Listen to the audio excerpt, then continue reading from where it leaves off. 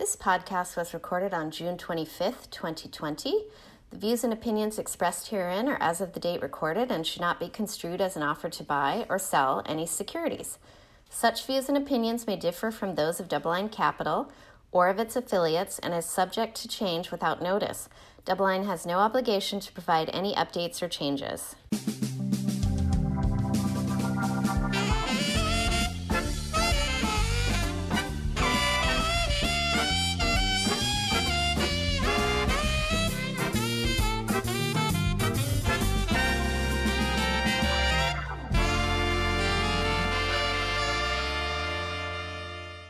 All right, everybody, welcome to the Sherman Show. I'm Jeff Sherman here with my co-host, Sam Lau. Hey. And we are broadcasting to you on June 25th, the morning of. And we have a special guest today. I'll introduce him in a second, give some background, but it is Mark Zandi, the Chief Economist from Moody's Analytics. So welcome, Mark. Thank you. Good to be with you. Yeah, we're going to dig a little bit deeper. We have a few prescient things to talk about in the market real quick. So, Sam, why don't you give us the brief, quick market roundup? Feels like not a lot happened in the last week or so, but maybe you can summarize it for us, please. Yeah, so for the roundup on the month-to-date basis across the data points that we look at, the S&P 500 up 30 basis points on the month-to-date basis through last night. Year-to-date, we're looking at down about 5% still. The U.S. bond aggregate up 40 basis points month-to-date. Year-to-date, up about 6%. Gold futures on the front month are up nearly 2% on the month and 16% on the year. LME copper 9.5% for the month, down still about 5% on a year-to-date basis. WTI crude oil up 7% for the month and down about 38% year-to-date still. Moving on to sovereign yields for the 10-year Treasury, we're looking at about 70 basis points, give or take, and that's pretty much unchanged since the end of last month. 10-year Bund, very much the same thing, down about 44 basis points, or not down, sorry, at negative 44 basis points through last night. 10-year JGBs, pretty much flat as expected nowadays. With regards to cash spreads across different fixed income sectors, starting with the U.S. investment grade corporate credit, we're in about 22 basis points on the month, putting us right at about 150 basis points on the spread. For high yield, in about 40 basis points at 610 on the spread, 610 basis points, and EM in about 50 basis points, putting us at 380 basis points. I'm going to keep this economic roundup quick because I'm excited to have Mark help us read between the lines on some of these data prints. But just to put out some of the most recent prints that we've seen since our last podcast, existing home sales are at 3.9 million on the annualized rate. That's down about 10% month over month from its high. I believe that was in February of this recent high as of February this year. So it's had 3 months of slowdown there. It's near a historical financial crisis low as well. So we'll talk about that and see what the expectations are going forward. New home sales, a little bit different picture, up 17% on a month-over-month basis, 676,000 on an annualized rate. We got some preliminary market PMI data. We'll wait for the finals there, but across the board, manufacturing services and composite all saw an improvement over last month's print. Today, we got durable goods up about, let's just say up 15.8% versus the 10.5% increase that was expected. So definitely a strong surprise print there. And that was including transports, but even excluding transports, you saw a beat of expectations at up 4% for the most recent print. Also got the GDP estimates. I believe this is the third estimate for the first quarter print, and that was effective. That was unchanged over the previous estimate there, so nothing new. Initial jobless claims continued to tick down a little bit. This particular print was for 1.48 million, a little bit higher than expected, which was 1.3 million on the expectations, but still down over the prior week's print. Continuing claims, we're still seeing, we're a little bit under 20 million now at 19.5 million versus the 20 million expectations. So that is a little bit lower also than the previous week. So perhaps, a sign of some benefits of rehiring going on here. But again, we'll dig in with that with Mark. And one last thing I wanted to note is that we do have an upcoming data print, I believe tomorrow, on personal income, which was, I believe it might have been a historical high in personal income as well last month, but that was on the combined efforts behind perhaps stimulus and perhaps some of these enhanced unemployment claims that may or may not put people, certain individuals that have been out of work at a higher replacement income versus where they were when they were working. But lots to talk about this week, Jeff. All right. Yeah, no, that's a good roundup. And again, just looking at, I think the key thing that jumps out to me still is that continuing claims coupled with the pandemic unemployment assistance, still have north of 30 million people that are getting some form of benefits at this stage. And what you find in that too, if you take that as the basis for the unemployment rate, although we all hope that some of it's transitory, it still puts you at about a 19.6 to 19.8% rate, depending on how you calculate it. So definitely a very high unemployment there. We've seen that stimulus, as you mentioned, really translate. Or the stimulus, or just the government transfer payments, really helping people get through this. And so I think all eyes are on Congress now to see what happens over the next 6 weeks or 5.5 weeks when those benefits expire, if indeed this hiring situation doesn't change. So I think it's a great intro to bring Mark on here. As I mentioned before, Mark is a chief economist at Moody's Analytics. He's a published author out there. He's put out many pieces out there, whether it's looking at the subprime market implosion and how that could lead to another crisis. And then also another great book on ending the Great Recession and beginning a new American century. He's got a bachelor's degree as well as a PhD in economics at the University of Pennsylvania. So definitely someone who has the pedigree to discuss all these details today. So again, thanks for coming on the show today, Mark, and welcome to the Sherman Show. Yeah, thanks to be on. Just for sake of disclosure, I'm also on the board of directors of MGIC, which is a publicly traded mortgage insurer, and I'm the lead director of Reinvestment Fund, which is the largest CDFI in the country. We make investments in underserved communities across the country. So just folks should know that as well. No, that's awesome. I mean, also using this for to help societal impact. So that's awesome to hear too. I think you also co-founded economy.com, right? Which is how you led to your role in Moody's. Maybe you can give us a little bit of background from academia and how you ended up at your role today.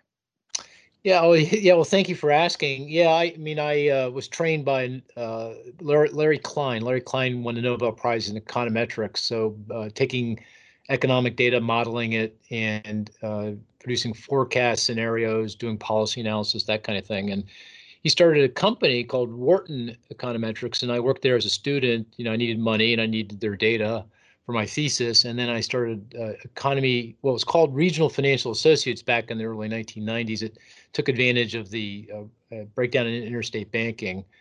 And then my brother and a good friend who started the company sold it to Moody's, now almost 16 years ago. So we were a startup, literally in my friend's condo. We built into a pretty good sized small business and then sold it off to Moody's. And I've been part of a large multinational ever since. All right, great. So what do you do in kind of your day-to-day role as a chief economist? Give people some insight on how you spend a typical day. It's actually a melange of things. I have a couple hundred economists that I manage across the globe. Obviously, we do lots of different things, but I'd say our bread and butter is really providing forecasts for the global economy to large and now increasingly smaller financial institutions. A lot of it's around the stress testing processes. So, like, for example, today the Fed released stress test results, and so we helped all the big banks with their stress testing work. And then more recently, interestingly, well, only for an economist, maybe this is interesting, there's been a big accounting change called CECL, which is changing the way banks do loan loss provisioning. And they have to be forward-looking when doing that. So that means they need a forecast. So we're helping banks with that here in the U.S. And it's called, another acronym, IFRS 9 overseas. So we're doing a lot of this work overseas. But that's actually been very therapeutic for us because it provides the resources necessary to build, really spend a lot of energy on building good models and doing all the things you need to do to have good models. It's around validation and documentation and transparency, and good. It's really a tough time for a lot of people, but for an economist, oddly enough, it's obviously a fascinating time. Yeah, and did you have any opinion about the release of the new Volcker rule at this stage? I haven't looked at that. I was always skeptical of the Volcker rule. I really didn't think, obviously that was the rule that was imposed as part. I think it was part of Dodd-Frank, the banking regulatory reform in 2010. Yeah, they tend to get used interchangeably, Dodd-Frank or Volcker rule. Yeah, but, I think they are two separate programs, but they're roughly around the same time too. Yeah, it wasn't part of Dodd-Frank, was it? It was a different. It was separate, yeah. But. Yeah, it was separate. I think it was a solution looking for a problem. I don't really think the problem was in the banking system per se. It was outside the banking system. So I never really thought that was particularly useful. So glad to see that we're getting reforms there. But at this point, I'm not sure it really makes a big difference in terms of how the banks manage or operate. Although I did see investors, at least last I looked, investors seem to like the change. The headline, assuming that the banks will support more of some of these assets. But again, I think it's just a slight tweak more than some form of overhaul, at least from the cursory work I've done on it. So, but okay, so let's jump into, you guys put out some reports lately, or you yourself, talking about the recession that's been impending. I think the NBER came back and said it was at the end of February where the recession began. And so what is your take Just on to this be precise recession? on that, there's a lot of confusion around that. I mean, February was actually the peak of the last expansion. So the first recession month would be March. Okay, fair enough. Yeah, no, that's good. I mean, it's a precision business, so thanks for the correction. So yes, the peak of the expansion occurred in February, so March is the first month of recession. I think that you were on record out there saying that June starts the beginning of the recovery, and that this could be one of the shortest recessions on record. Yeah, no, that's right. So I think the recession was March, April, and I think there's actually going to be some debate around May, but let's just say May. So 3 months. That would be the shortest in history. The NBER has been dating recessions back to the mid 1800s. The typical recession on average is 9 months. So this would be far and away the shortest. It's going to be the most severe as well, though. So if you look at peak to trough decline in GDP on a monthly basis, it's going to come in somewhere 12, 13, 14%, something like that. And for context, in the financial crisis, the peak to trough decline was about 4%. So this is 3 times as severe, at least based on that measure. So it's shortest, but arguably the most severe recession in history. Well, do you find it any coincidence that it was antedated by one of the longest expansions ever, albeit a bit more muted than we've seen the last few expansions? In fact, one of the lowest growth rates, especially for what the tenor was there. Do you think those things are related, or do you think this is really just a function of this health pandemic and our response mechanism to it? Yeah, I think the fact that it was so short and so severe goes to the pandemic. The fact that we had to shut down big chunks of the economy, which is unprecedented. I mean, the only thing that comes close is when a natural disaster blows through the Florida Peninsula. But that's the Florida Peninsula. That's a few communities, and in that case, you can see to the other side. Here, the pandemic shut businesses down, and at the time when we shut them down, we really had no sense of what was going to happen, or when we still really don't to a large degree. So there's no precedent for this. So I think the character of this recession, both in terms of its length and severity, goes to the idiosyncratic nature of the pandemic itself. I do think the long expansion, was leading to some of the preconditions for recession. So, I had thought recession probabilities were pretty high for 2020 anyway, particularly if President Trump continued to pursue, his crazy trade war. That was doing a lot of damage to the economy. But so even without a pandemic, recession risks were pretty high. I think some of the dynamics prevalent prior to recessions were in place. Right. Hey, Mark, So sorry. So Mark, I have a question on that actually as a follow-up. You're saying that some of the preconditions existed given that this was was the longest expansion on record. I guess my question would be, does this voluntary shutdown because of the economy, because of the pandemic, does that cleanse us of our sins? or namely the buildup in some of the debt, both public and private, that we saw, or do we still need to go through that? No, this is going to exacerbate the credit problems longer run, right? I mean, think about it. Think about the obvious, the sovereign increase in sovereign debt. I mean, the Treasury is borrowing hand over fist to finance, the 2.4 trillion in fiscal rescue already provided. There's another big package coming, at least another $1 trillion. Our debt to GDP ratio was, 80%. Before this, it's probably over 100% now, headed to 120. I just put 120 out there because that's the all-time record peak that we achieved briefly after World War II.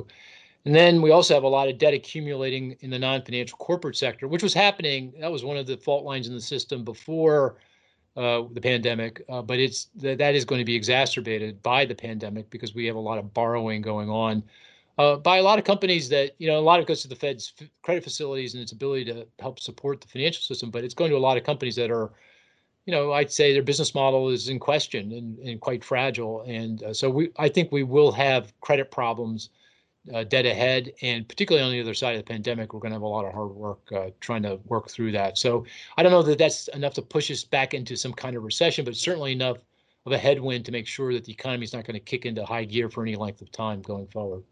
Right. So it's a recovery. It's likely muted. It's kind of your baseline here. And, so far we've seen, in addition to, you call it fiscal rescue, I think it's much better than stimulus because there's not a lot of velocity on this. You're just plugging the gaps. Right. I've been calling it transfer payments. But, the thing is that when you think about this recovery that we're on here, how do you envision that path? Everybody's trying to forecast using letters, whether they're V's, U's, W's. What do you think about that economy, and how dependent are we on really just the financial markets being just held up by the Fed, their amount of liquidity programs, and their incessant buying of these debt instruments? Well, it's a kind of a complicated path forward, and very uncertain, obviously, because the pandemic is still raging. I mean, we have no idea how long this thing's going to go on for, how bad it's going to be. This re-intensification of the virus is pretty disturbing. Mm-hmm. It's raging out of control in the emerging world. So given that uncertainty, it's hard to know. But if I had to pick, and I do have to pick, a baseline. Here's the most likely scenario. I'd say, we're getting a bounce now. We shut down businesses. Now we've reopened them. We applied a lot of monetary and fiscal stimulus, rescue, and so we're going to get some growth here through the summer months. Assuming we get another fiscal package, we can talk about what would happen if we don't, but let's just assume that we do. Then I think the economy kind of holds its own through the end of the year until the pandemic is over, until we get a vaccine therapy that we're comfortable with, that's effective, that's widely distributed and adopted. And basically go nowhere until then. And we can talk about why if you're interested. And then on the other side, we'll get another bounce because a lot of pent-up demand. We've got to rebuild inventories that are being depleted. So we'll get some juice. And then, as we move into the decade, I think that's when those headwinds I was just mentioning regarding debt, but there's other headwinds we can talk about as well that will mean a bit of a slog. So this is a process. This is not V-shaped. We're not off and running here. I think people need to recognize that this is going to take some time, and it's not going to be until mid-decade until we all feel pretty comfortable about things. And that will require that nothing else goes wrong. Right. And so you mentioned the fiscal packages. What do you think that looks like? I mean, we've been focused at DoubleLine really on the unemployment benefits just because the replacement rates are so enormous when you start looking at the median. Obviously, it's a function of how much you earned, pre layoff.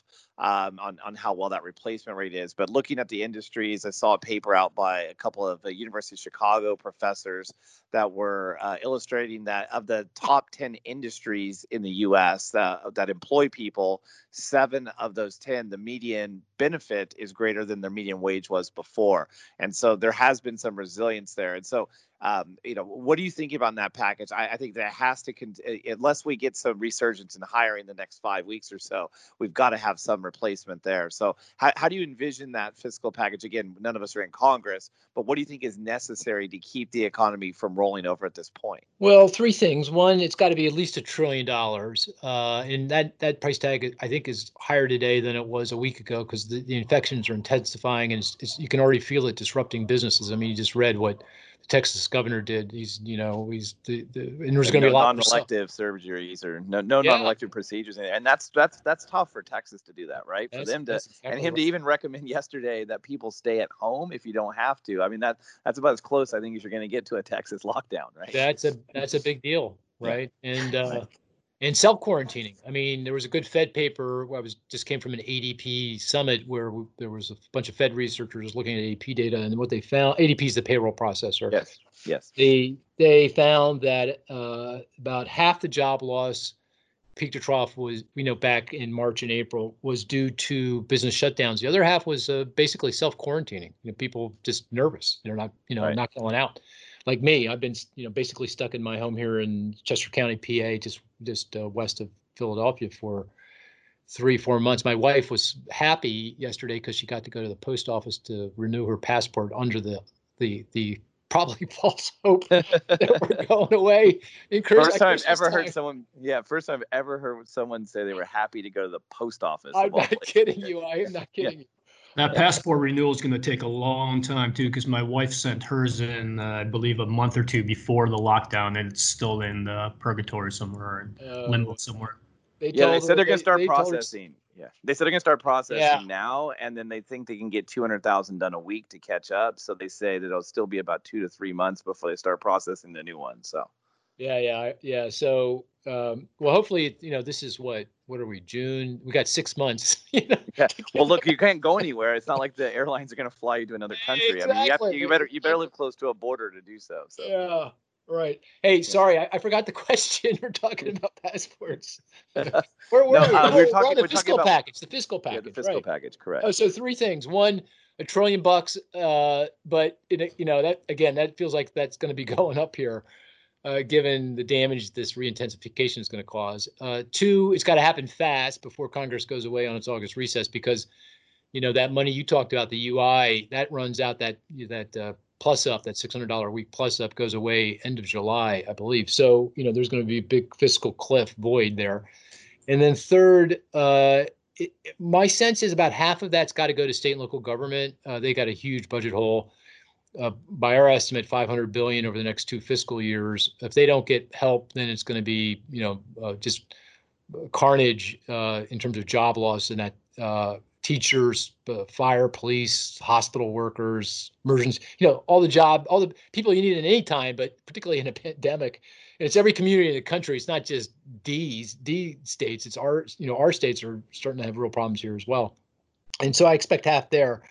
And then the other half is going to go to income support. I don't think the UI plus up is going to be $600. My guess is they'll get it. They'll cut it in half, bring it down to 300, so that some of those disincentive effects that you were alluding to become less significant. And that makes sense. I mean, the shutdowns are over. We are going to see about half the jobs we lost come back. So there's going to be job openings. So you want people to get back to work. So I expect about a $300 a week plus up, probably through the end of the year, only because we got an election in November, and they'll probably want to keep that in place through the end of the year. But say $500 billion in state and local support, $500 billion in income support, and again, with each passing day and another new record high on daily infections, particularly if death rates start to move up, I think that price tag is going to rise pretty quickly here. Yeah, and so when you think about that too, like when you're looking at the overall state of the economy, too, what do you kind of see as the highlights? What are the pluses that we're seeing right now? We obviously know that there's some weakness, whether that's energy related, retail related. These are things that we kind of had as overhangs pre-COVID, but then COVID brought in the whole travel and leisure sector as well. What are you kind of seeing as the strong parts of the economy today? And then what are some of these other weaknesses maybe you see that aren't widely as covered? Well, I think housing, that's been a surprise to me. It's held up remarkably well through the pandemic. Obviously, the record low mortgage rates helps a lot. And again, housing's gotten a lot of government support. Fannie, Freddie, FHA, VA, they're all government controlled. They account for 75% of all origination volume, and they continue to lend. And also these agencies put in forbearance and moratorium on foreclosure and eviction, and that's been quite helpful. And that'll remain in place through the end of the year, going into next. And housing was fundamentally significantly undersupplied coming into the pandemic, particularly in the low mid-price point parts of the market. Severe affordable housing shortage, and that puts no pun intended, a floor under prices, and it should also help with rents to a lesser degree. So I think housing has been surprising. Purchase apps, that's applications for purchasing, for getting a mortgage to purchase a home, or I think they're above what they were, pre-COVID. So the market feels pretty good. Although again, if the virus re-intensifies and people lock down, that's going to be a problem for housing. But nonetheless, just subtracting from that for a second, I think. Yeah, the other, obvious surprise is the stock market. I mean, that has come, at least I haven't looked today, but yesterday, put that aside for a second. I mean, market is within spitting distance of its previous record high. I think the NASDAQ has gotten to new record highs. That's correct. And a lot of that's driven by, these very large companies. And I think one of the longer term results of the pandemic is concentrating business activity into the hands of fewer and fewer companies, and this is going to be across every industry. You can see it in technology, you can see it in retail. Walmart, Target, they're just feasting on all the failures that happening on smaller brick and mortar companies, and they've got their own kind of successful online businesses. But that kind of dynamic is playing out everywhere, in every sector, and that lifts the stock market because the stock market is now a market for winners, not a market for as a barometer of the entire economy. But nonetheless, those are winners, and that's where those are the success stories, and where things are going to go well. In terms of, sorry, go ahead. Yeah. No, I was just going to ask too, as you think about that too, and you're contrasting the market versus some of the economic data. Yeah. How do you think about the dependence of the Fed here? Because the Fed catches a lot of flack for any policy that they introduce. But as some people have said that they're breaking the law by providing these liquidity facilities, to these SPVs that are buying corporate bonds and the like. How do you think about the Fed's role in the overall economy at this stage? I mean, it's one thing to get interest rates to a certain level, but the idea that once they announce these corporate bond buying schemes, that ultimately that has put it's put a lot of technical pressure on the market. It's brought spreads down and borrowing rates across there. Do you think the Fed, how do you think about the Fed's role in all of this? Well, I think they've done what they had to do. I mean, this is cataclysmic. I mean, just think about this for a second. Think about all the people who've lost their jobs, right? I mean, we had 22 million back in April lost their jobs. Then think about all the people who kept their jobs that lost their hours. And then think about all the people who are now getting their pay cut. I mean, one of the hallmarks of the current pandemic is we are seeing nominal wage cuts, actual outright pay cuts. That never happens. That's one of the hallmarks of our economy. Didn't happen in the Great Recession, not to any significant degree. This is data coming from the ADP summit as well. But massive wage cuts. I would conservatively estimate that 1/3 of the nation's labor force suffered a direct blow from COVID. Job lost hours, lost wages. This is cataclysmic. And then you think about that for a second, and then also put it in the context of back where we were March, April, and the uncertainty about the virus. What is this thing that we're getting nailed with from a healthcare perspective? We had no idea how bad this thing was going to be. It's bad enough, but we didn't know. So then put yourself in the position of the Fed and what you're going to do. And then if you're at the Fed and you're looking at funding markets, and they are literally freezing up. I mean, we're days back. Can't remember exactly when, but probably mid-March, when the thing that it was all dawned on everybody that this thing is going to be Armageddon. Funding markets froze up. People, we would have mass bankruptcy by now, So yeah. I think the Fed had absolutely, positively no choice. And by the way, the Fed has a very clear rule set. Look, it's real simple. We have a mandate to bring the economy to full employment and inflation to target. Well, the unemployment rate is, as we just discussed, miles away from full employment, years away from full employment, and inflation is decelerating. Core inflation, at last I looked, was closer to 1%, not 2%, and falling. So, they're doing exactly what they should be doing, and they are doing everything they can. I mean, as point blank as anyone could be, Chair Powell is telling Congress and administration, hey, guys, look, you got to do something here. You Right. got to And come that's up his with a last fiscal. testimony. He was very adamant about that, right? He Yeah. was saying, like, look, we've done what we can. That he's essentially punting and putting the onus on Congress that, look, you guys need to do these programs. And there's been a lot of debate on, again, with how hard this has hit small businesses, that, too much of the focus has been on these corporate bonds, where the small business market doesn't really address it too. I think that's something that, the Fed has talked about, these Main Street lending programs, even though none of them have been really got off the ground yet. But it definitely, I did hear from that, I mean, he pounded the table on this needs to be a fiscal handoff at this point. Yeah, I mean, the Main Street facility is really for mid-sized companies. I mean, it's not going to help smaller companies, and of course, that's the Paycheck Protection Program.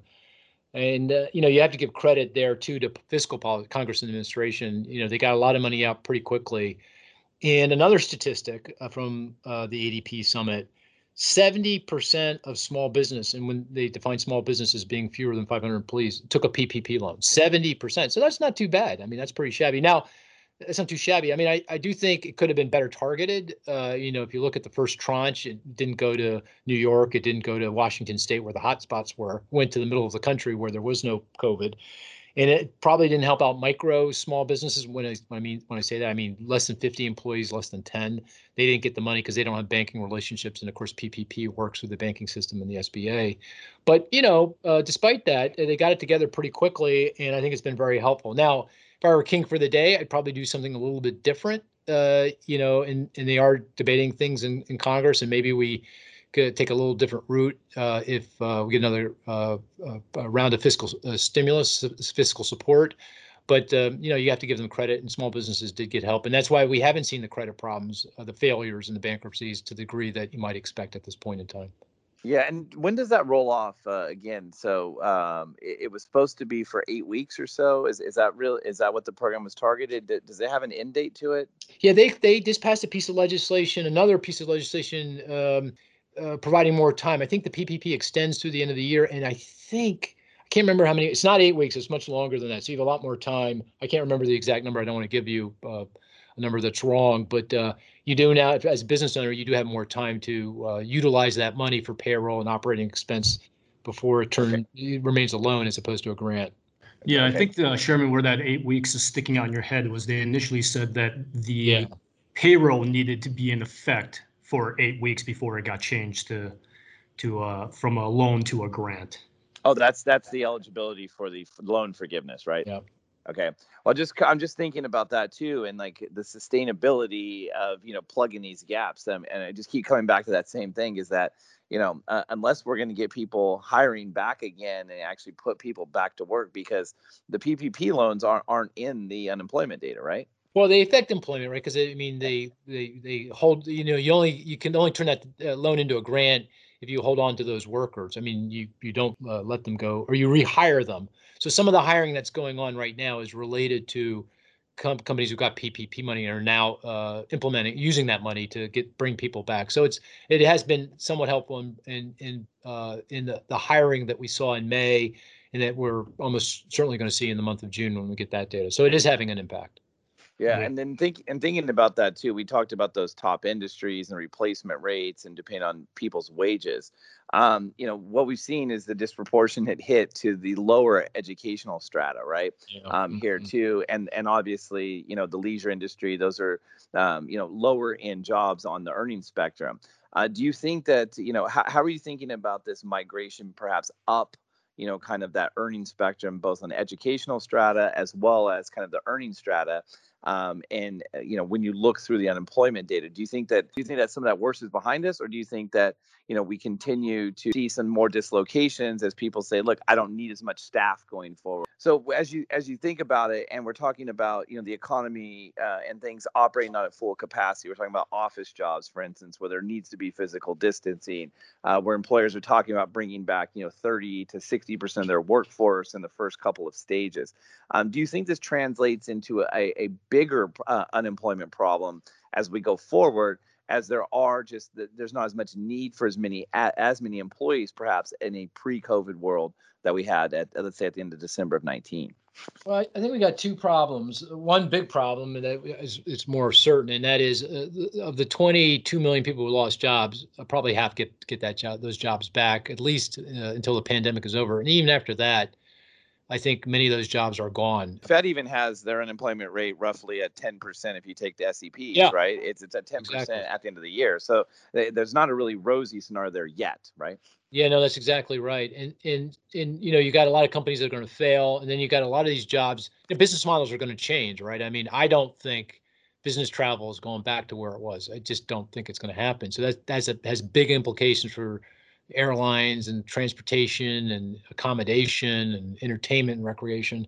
I think businesses are going to be working from home. That has big implications for urban cores and jobs in different parts of the country. I mean, there's all kinds of things. Global supply chains are going to be very different, and so there's going to be a lot of jobs that aren't coming back. We'll eventually get those jobs back, but there'll be different jobs in different places, and that's going to be an adjustment process. But here's the thing that really makes me a little nervous is that you could start seeing job losses for those higher income, more highly educated and skilled workers who've so far kind of navigated through this thing pretty gracefully. And that's because the economy is going to remain weak for some time, and demand is going to weaken, and business is going to say, hey, I don't think I need to have 5,000 workers. Maybe I need only 4,000 globally. That kind of thing. And I can kind of feel it in the data. I mean, if you look at these initial claims for unemployment insurance, I think we ought to be worried about this. I mean, last week we got 1.5 million, and if you throw in the pandemic unemployment insurance claims, I think are we close to 2? Something like that. It was 2 million. I think that was 700,000 and some in that as well. Is that right? Okay. North of 2 million. Yeah. I mean, in a good economy, remember back, before the pandemic, we were at 200K, and we thought 250K was going to be Armageddon because that was going to be higher rising unemployment. And it's not. They're not falling. They're staying right where they are. They haven't really moved all that much. Those claims, for the last 3-4 weeks. So, and now the virus is re-intensifying and disrupting businesses again. So it's making me nervous. I think we're underestimating, what's going on more broadly in the economy, the damage that's been done to the rest of the economy. That's something I worry, particularly in the context of markets, because markets definitely aren't, counting on that. They priced in something totally different than that. Yeah, well, let's bring that up real quick on the market. So you're talking about some of the risks that are prevalent here, and we've seen some shakiness in risk markets this week, but I wouldn't say anything, that's disconcerting that there's a huge drop imminent. But you talk about the problems we have here. You talk about the dependency on another fiscal package. We haven't even talked about the fact that we have an election in about 4.5 months, right? Or 4 months and a week. And the market just seems to be shrugging off all these types of risks, especially like, let's say, the stock market. Now, the stock market is becoming dominant. You talked about the NASDAQ. The tech sector has been somewhat impervious to this COVID crisis, and in fact probably been helped a little bit by it, right. Especially in the technology names that are definitely like the Zooms and the Microsoft, the things that we're all using for technology. However, when you when you think about the uncertainty that the election imposes, and we've seen this last week, we had someone on who's a political analyst that aggregates a lot of polls, and you see that it looks like there's perhaps a regime change coming, and it looks like perhaps even a blue wave. And the market, just seems to really be shrugging this off. What do you think is going on here to try and reconcile these things today? Is it just in Fed we trust? That's why I keep coming back to is this mantra. The Fed always has our back, right? Maybe we should put that on the money, as in Fed we trust, right? I think that's the key thing. I mean, they took away the tail risk, right? I mean, Yep. they told us point blank that they're going to do whatever it takes to make sure that the thing hangs together. And they also said they're going to keep rates at 0 until the economy is at full employment, and that's several years down the road. So that's a green light to buy any kind of risk asset. So that's the other, obviously helping housing, probably propping up CRE, commercial real estate to some degree, but clearly the equity market. The other factor is what I mentioned earlier, the concentration of a market share into the hands of a few companies that are publicly traded. But, I think we can't get around the fact that markets are discounting a V. or something close to a V. And it's not unusual. I mean, I've been following markets for a long time, and they tend to take the last two data points and draw a line, and that's the world at infinitum into the future. We call it naive extrapolate. The phrase we use is naive extrapolation. Okay, I like that. Okay, I'll steal that. Feel free to use it. Yeah. Yeah, both up and down, by the way. So the market is always perennially overvalued or undervalued. Very, very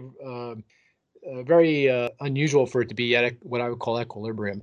And I'd say, as an economist, I don't generally talk about markets except when I think they're significantly over or undervalued, and that poses a risk to the macroeconomy when they adjust.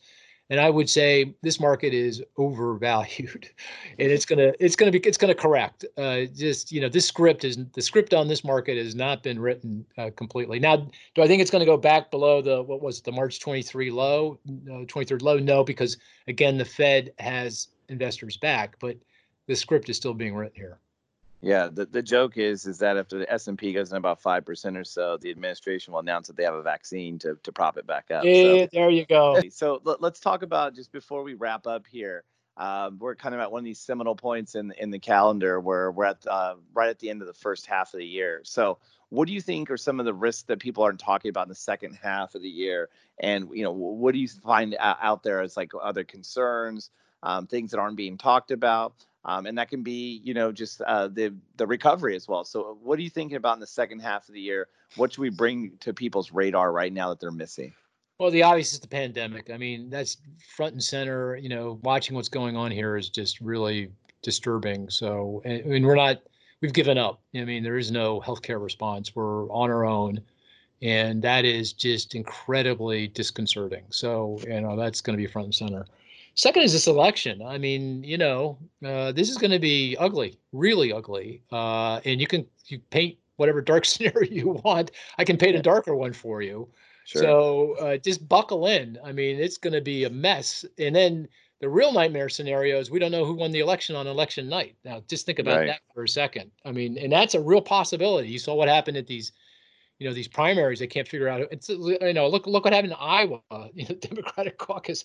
This is going to be a mess. Particularly if the pandemic is raging and people are scared of voting, and there's only one voting booth for 600,000 Louisville citizens.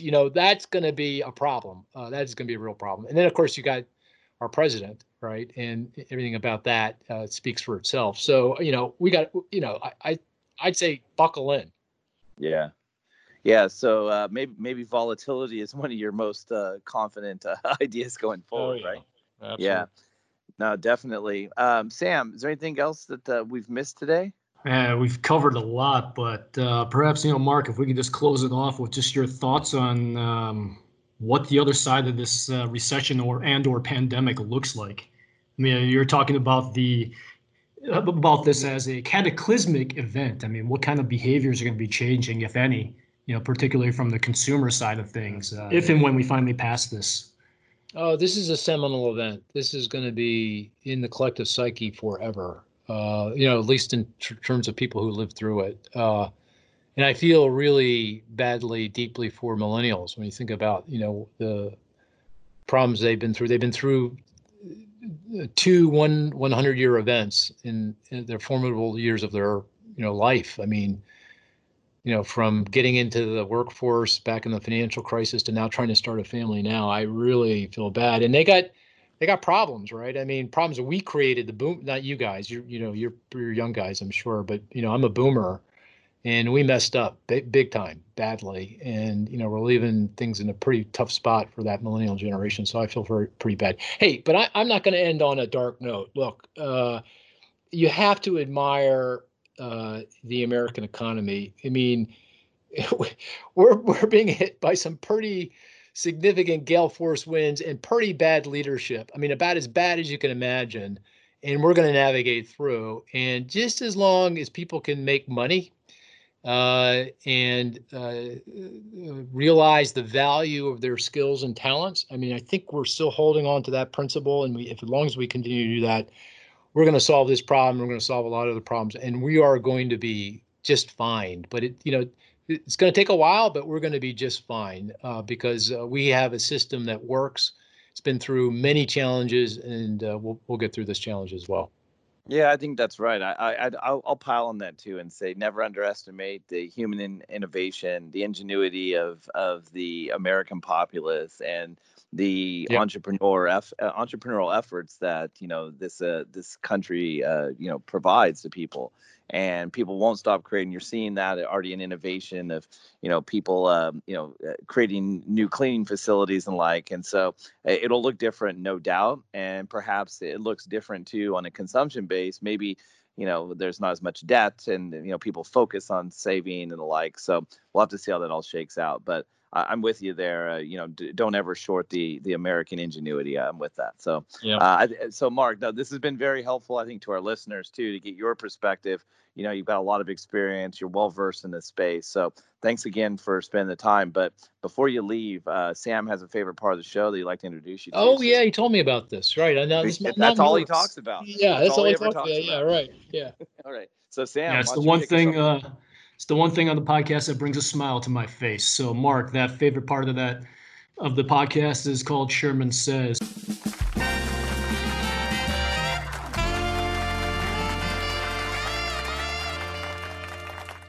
So what I'll do is I'll provide a series of prompts alternating between you and Jeff Sherman, starting to which you'll provide a top-of-mind response. And I'm going to kick it off with the first prompt to Jeff Sherman of bankruptcy filings.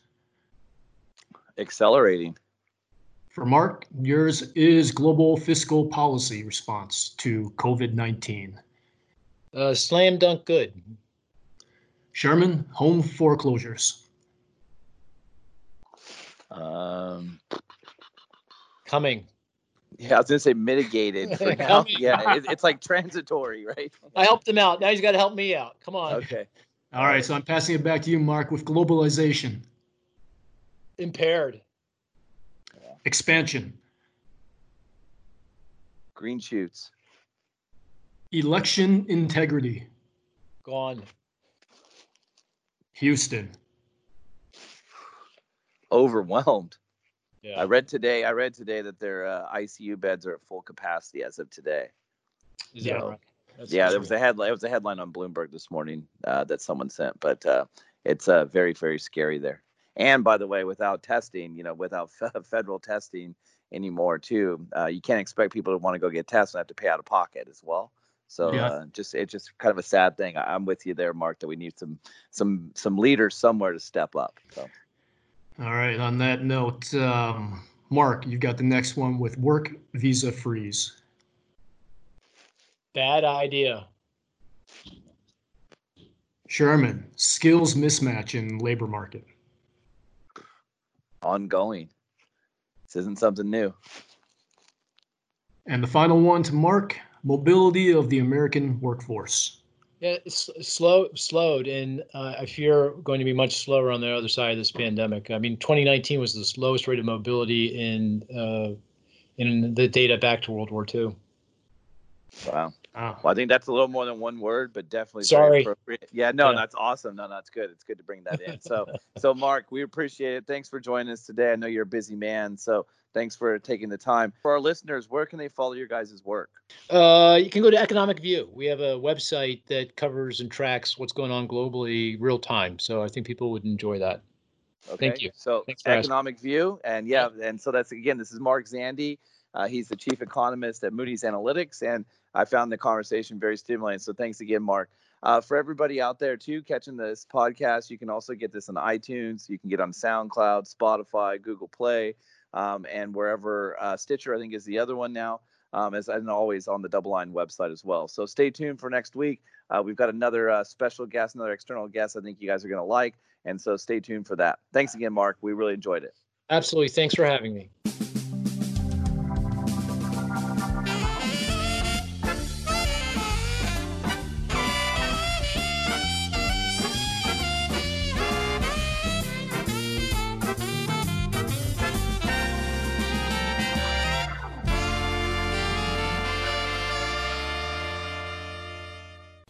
The audio presentation represents DoubleLine's intellectual property. No portion of this presentation may be published, reproduced, transmitted, or rebroadcast in any media in any form without express written permission of DoubleLine. DoubleLine has no obligation to provide any updates or changes. To receive permission from DoubleLine, please contact media@doubleline.com. Neither DoubleLine nor any of its affiliates makes any representation or warranty as to the accuracy or completeness of the statements or any information contained in this podcast and any liability therefor, including in respect of direct, indirect, or consequential loss or damage, is expressly disclaimed. DoubleLine is not providing any financial, economic, legal, accounting, or tax advice in this podcast. The receipt of this podcast by any listener is not to be taken as constituting the giving of investment advice by any DoubleLine entity or individual to that listener, nor to constitute such person a client of any DoubleLine entity. The portfolio risk management process includes an effort to monitor and manage risk, but does not imply low risk. Copyright 2020 DoubleLine Capital.